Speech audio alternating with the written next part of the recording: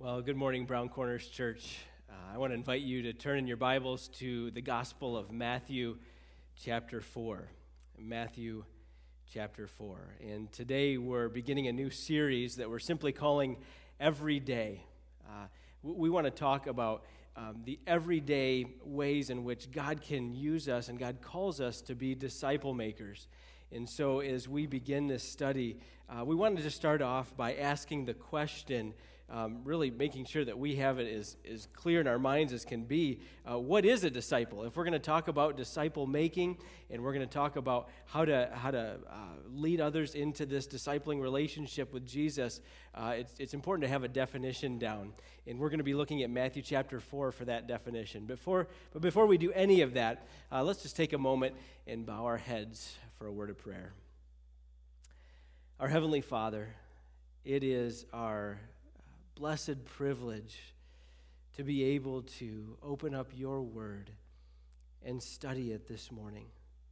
Even though we may not be able to enjoy the gathering of our entire church family to study the scriptures and to worship today, Father, we have the privilege of being able to worship you with those who are closest to us. And God, we want to ask that you would help us to take advantage of this, to use the things, the songs that were sung and the words that we study today as a springboard for further conversation, for further discipleship in our homes, in our community. God, we love you, and we thank you that you loved us enough that you sent your only Son, Jesus, to die on the cross in our place. What a wonderful message that we have to hold forth in this difficult time. We also thank you, God, that you have revealed yourself to us through your word, and that we have the freedom and the privilege to be able to open the scriptures and study. But we need your Holy Spirit to teach us. May your truth come alive to our minds and to our hearts today. And it's in Jesus' name we pray. Amen. As the weather has gotten a little bit nicer and everybody has been tired of being inside, and they're now kind of emerging out of doors and trying to connect a little bit with people as much as they're able to. We've noticed a lot of people in our neighborhood and in the lake that we live near taking walking around the lake. We've seen more people this spring than we've ever seen out there going for walks. It's a great thing to see. I remember when my family and I lived in China, we discovered early on that people walk everywhere there. People are constantly, everywhere they've got to go, they don't mind walking. And when we moved back to the States, we realized how quickly we are to jump in the car, even if we've got to go a block. No matter how short the distance, we'll drive there as Americans. And it's great to just be out and about and see more and more people walking. There's a reason that Scripture uses the image, the metaphor of walking to refer to our Christian life. It actually comes through in several different ways in the New Testament.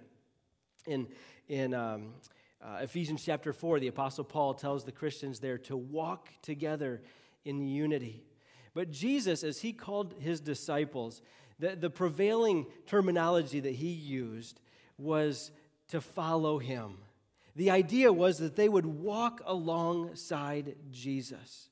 You see, Jesus was not taking his disciples or making his disciples in a classroom. He wasn't taking them to a school where they would learn and sit down and take notes and have tests. The discipleship that Jesus was involved in with his 12 was that of everyday walks, the everyday stuff of life. They walked with him. They talked with him.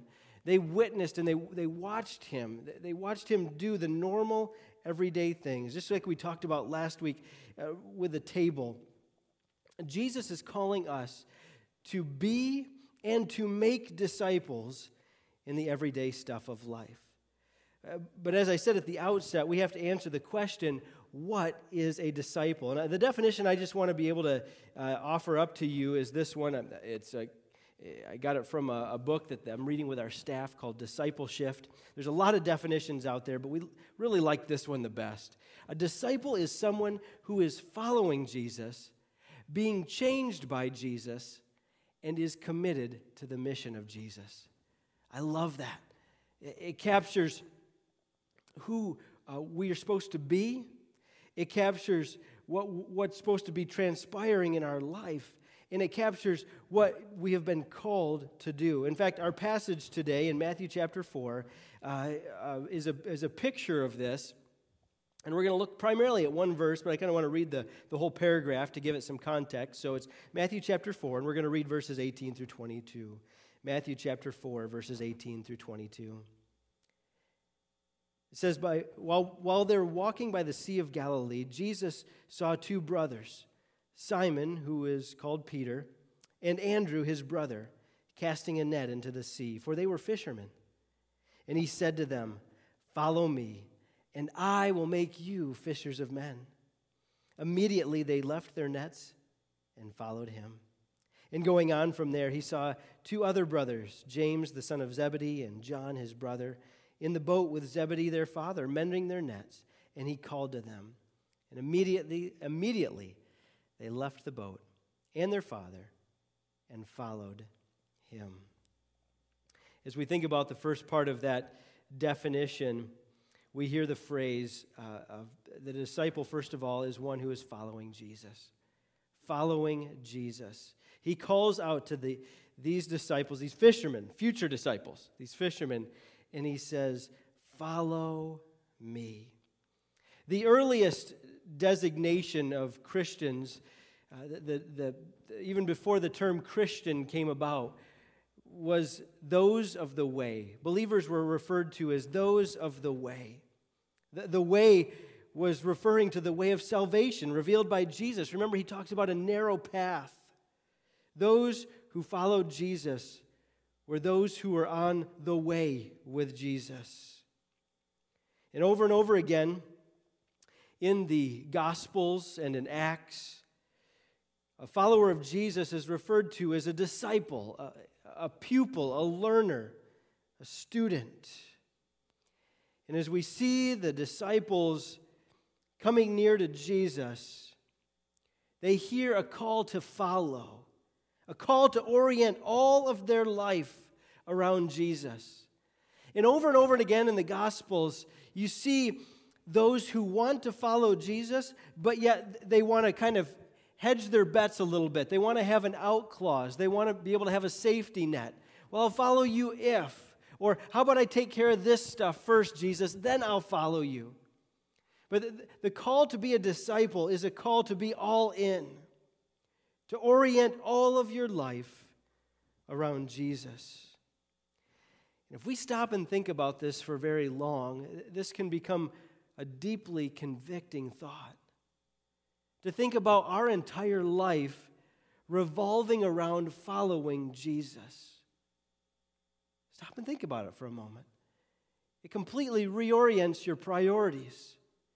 It shifts around those things that are important to you.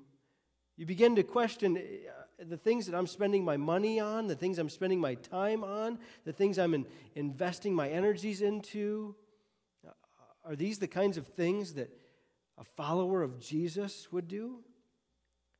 You see, for those who followed Jesus, it was something observable. It was something that could be seen. Jesus said in John 14, "If anyone loves me, he will keep my word, and my Father will love him.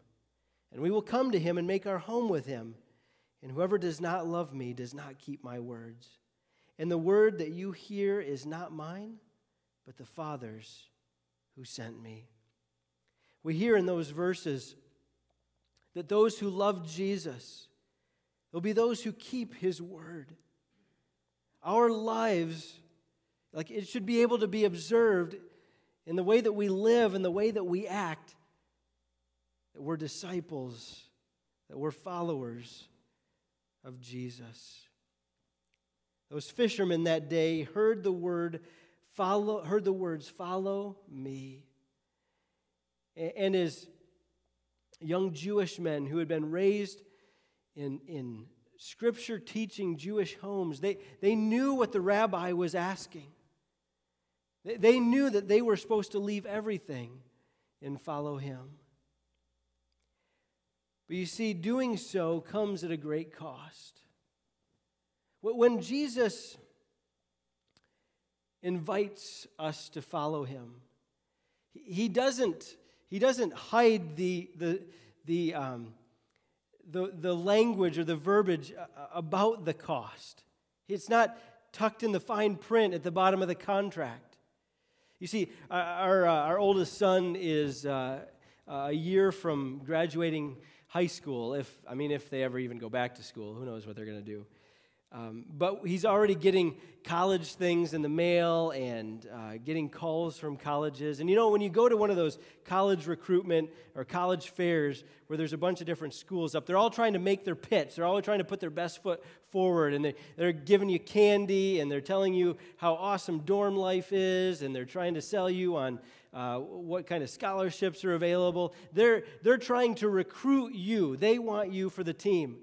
And they want to do whatever they can, pull out all the stops to let you know how special you are and how wonderful it will be to come to their school.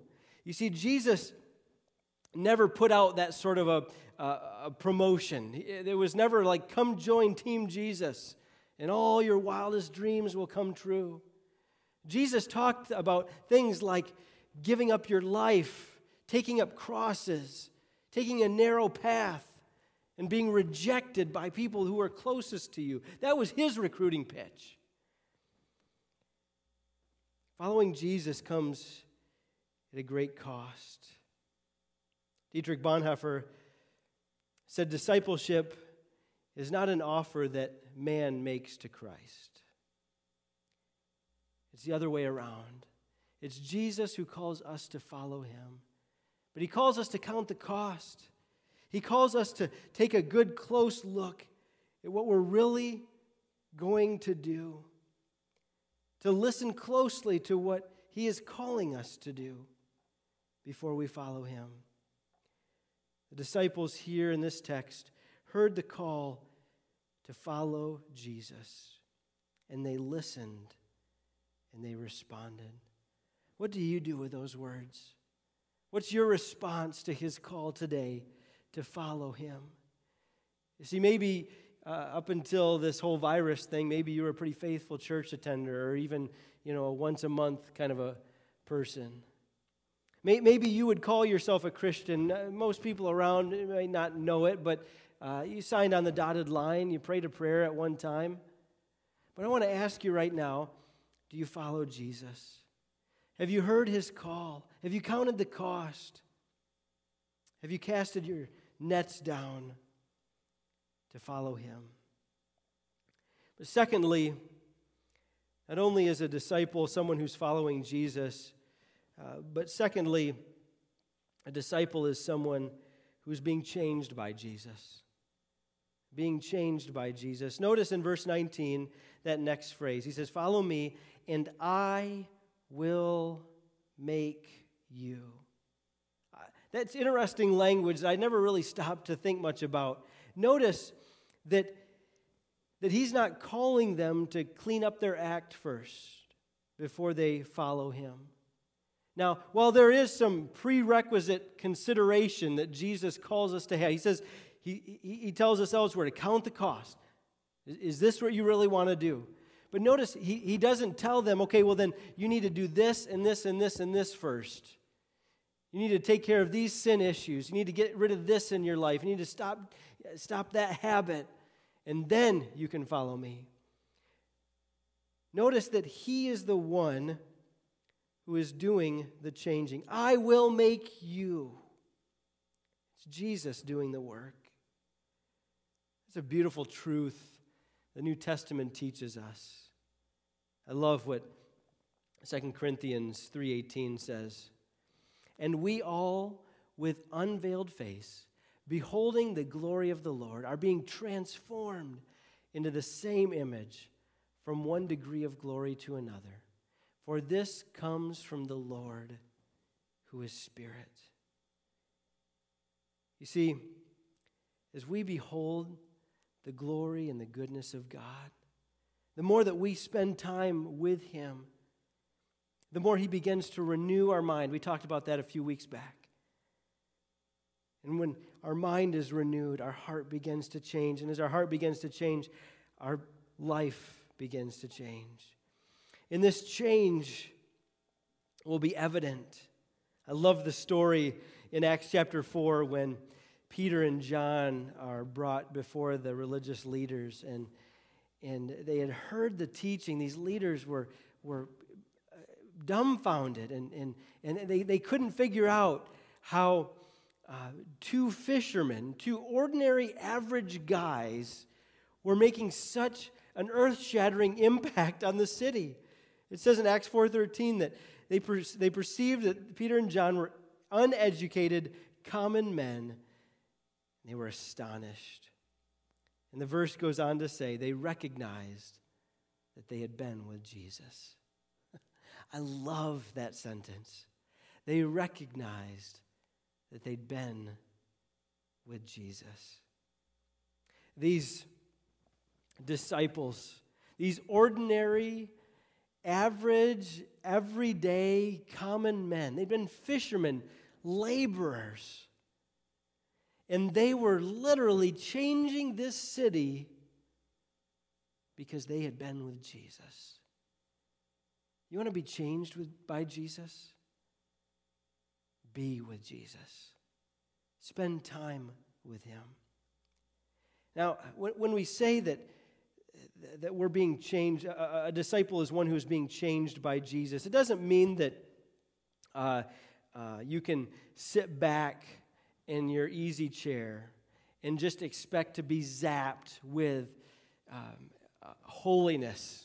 Like we were talking about as staff this week about the movie The Matrix, how you could plug in and just download a computer program, and all of a sudden you would know jujitsu or whatever Neo in that movie could learn just immediately, languages and skills just like that. That's not how sanctification works. There's not an app that you can download and all of a sudden you're holy and you're completely sanctified. This is an ongoing process, and the Holy Spirit uses means. So while it's God in us doing the work, the Holy Spirit is also using means or disciplines that we have in our life, and he's taking those and using them to fan into flame the holiness that God wishes to create in us. And you know what most of those disciplines are. It means us spending time communing with God through prayer. Like getting quiet before him and talking to God. And not just reading through a list of prayer requests, but talking to him like he's your father.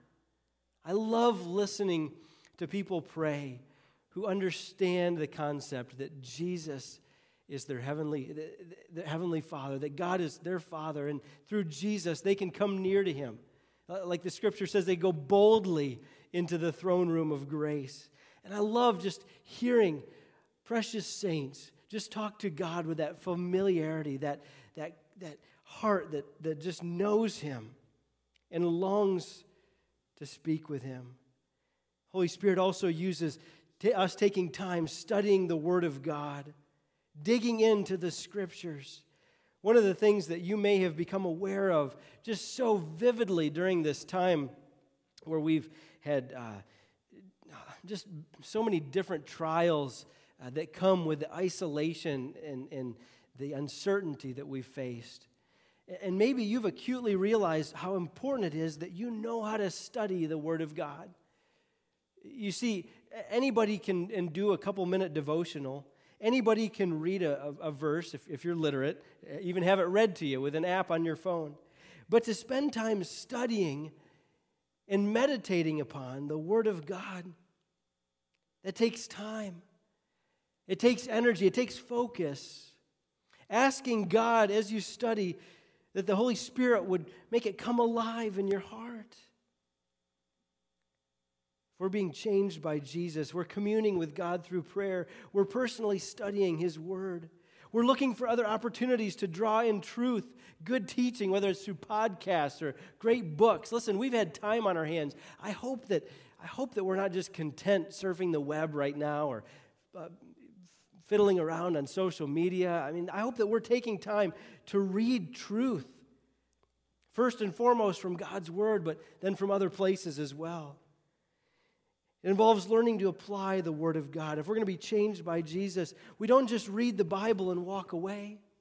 We don't just study a few verses and then close our Bible and begin the tasks that we have to do. No, we take time and ask God's Spirit to bring these truths alive. And then, when we do that, God's Spirit begins to convict our hearts of stuff that maybe we weren't aware of. Attitudes and behaviors or thought patterns that God says, hey, Jeremiah, this needs to be dealt with. Hey, look at this. Look at this. We got to take care of this before we can move on. And when you're taking time to be still before God and allowing His Spirit to apply His Word and convict you, and you come before Him in repentance, He begins to change you.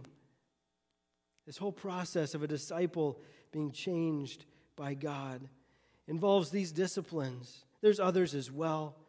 Having redemptive conversations and fellowship with God's people and times of fasting. And there's a lot that we could go into.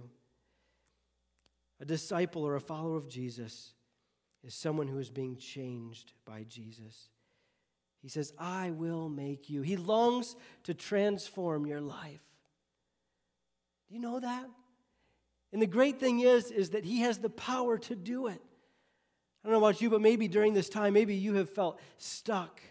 Maybe you have felt frustrated. Maybe some of those sins have come front and center before you, and in the normal busyness and noise of life, you've been able to push it aside or drown it out a little bit. And now God has forced most of us to have times of stillness, times of quiet, times where we can't be quite so busy. And in those quiet moments, perhaps the Spirit of God has been gracious to you to begin to show you areas that He says, hey, we're going to deal with this whether you want to or not, because I love you and I'm not going to leave you the way that you are. I pray that you're allowing Him to have that work upon your heart, that you're submitting to Jesus in these days. A disciple is someone who is following Jesus. Secondly, someone who is being changed by Jesus. And finally, someone who is committed to the mission of Jesus. Notice that final phrase in verse 19. He said to them, follow me and I will make you what? Fishers of men. You see, there was a purpose to His calling. Jesus wasn't just looking for buddies to hang out with. He wasn't lonely or have some kind of self-centered, proud complex where He just needed people around Him speaking words of affirmation. No, Jesus had a reason for them to follow Him. He wanted to change them, and then He wanted to send them on mission. So often as a church we can gather together and we love worshiping together, and we love studying the Word of God together. But we must not forget that, like, gathering and the things that we learn, that it's not an end in and of itself. It's a means to going out on mission. Jesus said, you're going to follow me, and I'm going to change you, but then I'm going to have you fish, not for actual fish, but for people. He took a word picture that they would have understood well. You see, their whole life revolved around catching fish. Their whole livelihood was wrapped up in a good night's catch. They knew how important it was to put their whole effort into bringing fish up in those nets.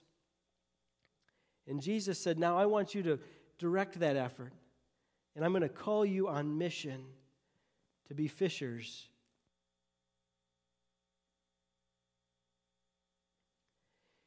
And so He calls us then on this mission with Him. There's a great passage in 2 Corinthians chapter 5. It's a little bit lengthy. It's verses 15 through 20, but I want to read it here in its entirety. The text says, and He died for all, that those who live might no longer live for themselves. You get that? It's not about us, but for Him who for their sake died and was raised. So from now on, therefore, we regard no one according to the flesh, even though we once regarded Christ according to the flesh. we regard him thus no longer. Therefore, if anyone is in Christ, he is a new creation. That's the change that God begins to wrought in our hearts as we follow him. The old has passed away, he says. Behold, the new has come. All this is from God, who through Christ reconciled us to himself, and then gave us the ministry of reconciliation. That is, in Christ, God was reconciling the world to himself, not counting their trespasses against them. Listen to this. And entrusting to us the message of reconciliation. Therefore, we are ambassadors for Christ, God making his appeal through us. We implore you on behalf of Christ, be reconciled to God. That text reminds us that we are all called to be fishers of men. You see, he reconciled us. You know what that word means? It's two parties coming together and being reunited when before there was a division between them. And the word of God says that we have been reconciled to God. And then, if that wasn't enough, he says then he entrusts to us a ministry of reconciliation. I love the words that God chose to put in that passage. Because so often I think we as Christians, we've got this messed up view of sharing our faith, of making disciples, where it's like this fearful thing, this obligation, where we say, yeah, I haven't shared my faith with anybody in a while, and I've been feeling kind of bad about that. I probably should tell somebody just to kind of ease my conscience a little bit. Well, that's such a wrong way of looking at making disciples. Like, God says, here's the good news. I have reconciled you to myself. Like, y'all were really, really wicked. You're all evil. The Bible talks about it in all kinds of different ways. We were God's enemies. We were dead in trespasses and sins. We wanted nothing to do with him. Our rebellion could not have been greater. This is the state you and I were born in. And God comes to us in his love, and he says, I want to make things right. I want you to be with me forever and ever and ever. But there's only one way this can happen, and it means I have to kill my son for it to happen. But I love you that much that that's what I'm going to do. And Jesus died in our place. He rose again so that we can be brought together with God, so that we can be reconciled to God. That is the good news of the gospel. And now God says, here, this same mission I have been on ever since the garden, to bring you to myself. I'm now inviting you to participate in the mission of reconciliation. He says we've been entrusted with the message of reconciliation. That's what it means to be called as a fisher, to be called a fisher of man. Dietrich Bonhoeffer says once again, he says, every moment and every situation challenges us to action and obedience. We have literally no time to sit down and ask ourselves whether so-and-so should be considered our neighbor or not. We must get into action and obey. We must behave like a neighbor to him. I want to ask you right now, are you committed to the mission of Jesus? And if so, who is God calling you to go fishing for? Who is God calling you to bring the message of reconciliation? You see, as we talk about discipleship, and that's next week. This week is a disciple. What does it mean to be a disciple? Next week we're going to talk about what it means to make disciples. And as we think about going on the mission of Jesus, that's where we're headed, this making disciples part. And we've done such a number on this because we've separated like evangelism is going out, like, I don't know, when I was a kid, I don't know if your church ever did this, we did like some door-to-door, like handing out tracts. I remember going to the mall in Grand Rapids one time and handing out tracts to the people walking the mall early in the morning. There were people that were like diehard walkers. They got 5 or 6 tracts as they came around. And maybe your idea of evangelism, maybe you remember, you've seen street preachers on TV or maybe even in person. But for many of us, it conjures up pictures of awkwardness and forced conversations and pushiness and maybe even arguments. But the kind of fishing that Jesus calls us to is to go fishing in the everyday stuff of life. You look at Jesus and how he drew people in, and it was as he was with people. We talked about last week, as he sat down and had a meal with a tax collector or a prostitute, or sitting down next to a lame person and looking them in the eye and having a conversation and just loving them. Being on mission, being committed to the mission of Jesus doesn't mean that you have to have these well-crafted presentations. As we'll talk about next week, it just means loving people in the everyday stuff of life and continuously pointing them to Jesus. I want to close with a story from a book I was reading. It's called Sitting at the Feet of Rabbi Jesus. And they talk about discipleship and what Jesus' first followers would have heard.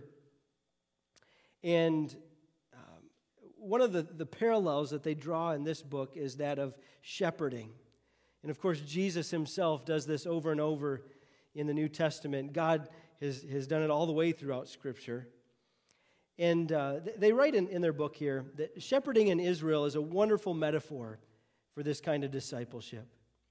In many countries, sheep spend their lives in fenced-in pastures where they spend their time grazing and milling about. You see, many Christians seem to think that the Great Commission is a matter of getting sheep into the pen, inviting people to accept Christ, the high point of their spiritual lives. But you see, in Israel, where grass has difficulty growing in the arid soil, sheep must know their shepherd, following him obediently from pasture to pasture. There in Israel, shepherding is a much more active task. Judith Fain is a doctoral candidate at the University of Durham. As part of her studies, she spends several months each year in Israel. Well, one day while walking on a road near Bethlehem, Judith watched as 3 shepherds converged with their separate flocks of sheep. The 3 men hailed each other and then stopped to talk. And while they were conversing, their sheep intermingled, melding into one big flock. Wondering how the 3 shepherds would ever be able to identify their own sheep, Judith waited until the men were ready to say their goodbyes. She watched, fascinated, as each of the shepherds called out to his sheep. At the sound of their shepherd's voice, like magic, the sheep separated again into 3 flocks.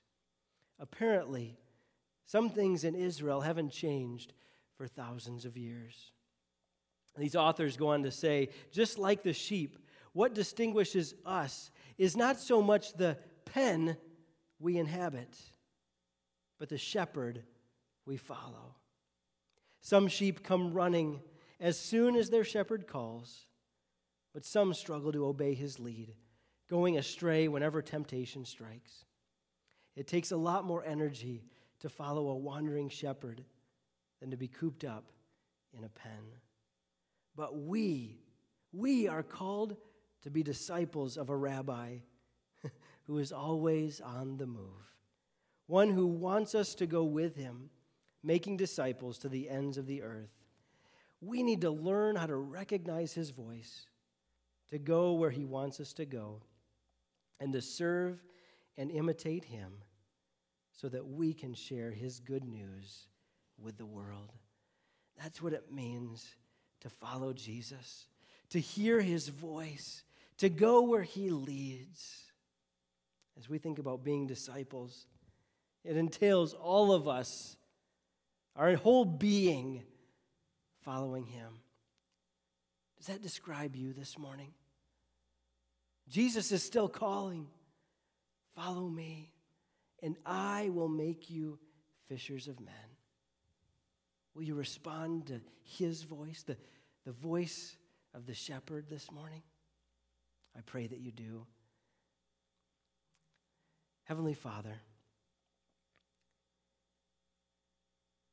give us ears to hear the voice of the shepherd. May we be men and women who are quick to listen, quick to follow, and faithfully go on mission to be fishers of men. God, we need your grace to do that. We can't follow you. We can't be changed. We can't be committed to your mission all by ourselves, by our own willpower. The Spirit of God must change us from the inside out. So God, I pray today that you would change our hearts. And Lord, if there's obstacles that are between us and hearing you, between us and following you, would you convict us of them today so that we might repent and turn back to the shepherd? That we might follow, that we might be faithful disciples of you. And it's in Jesus' name we pray. Amen. I want to close with a doxology from the book of Jude. Now to him who is able to keep you from stumbling and to present you blameless before the presence of his glory with great joy, to the only God, our Savior, through Jesus Christ our Lord, be glory, majesty, dominion, and authority before all time, now and forevermore. May God bless you.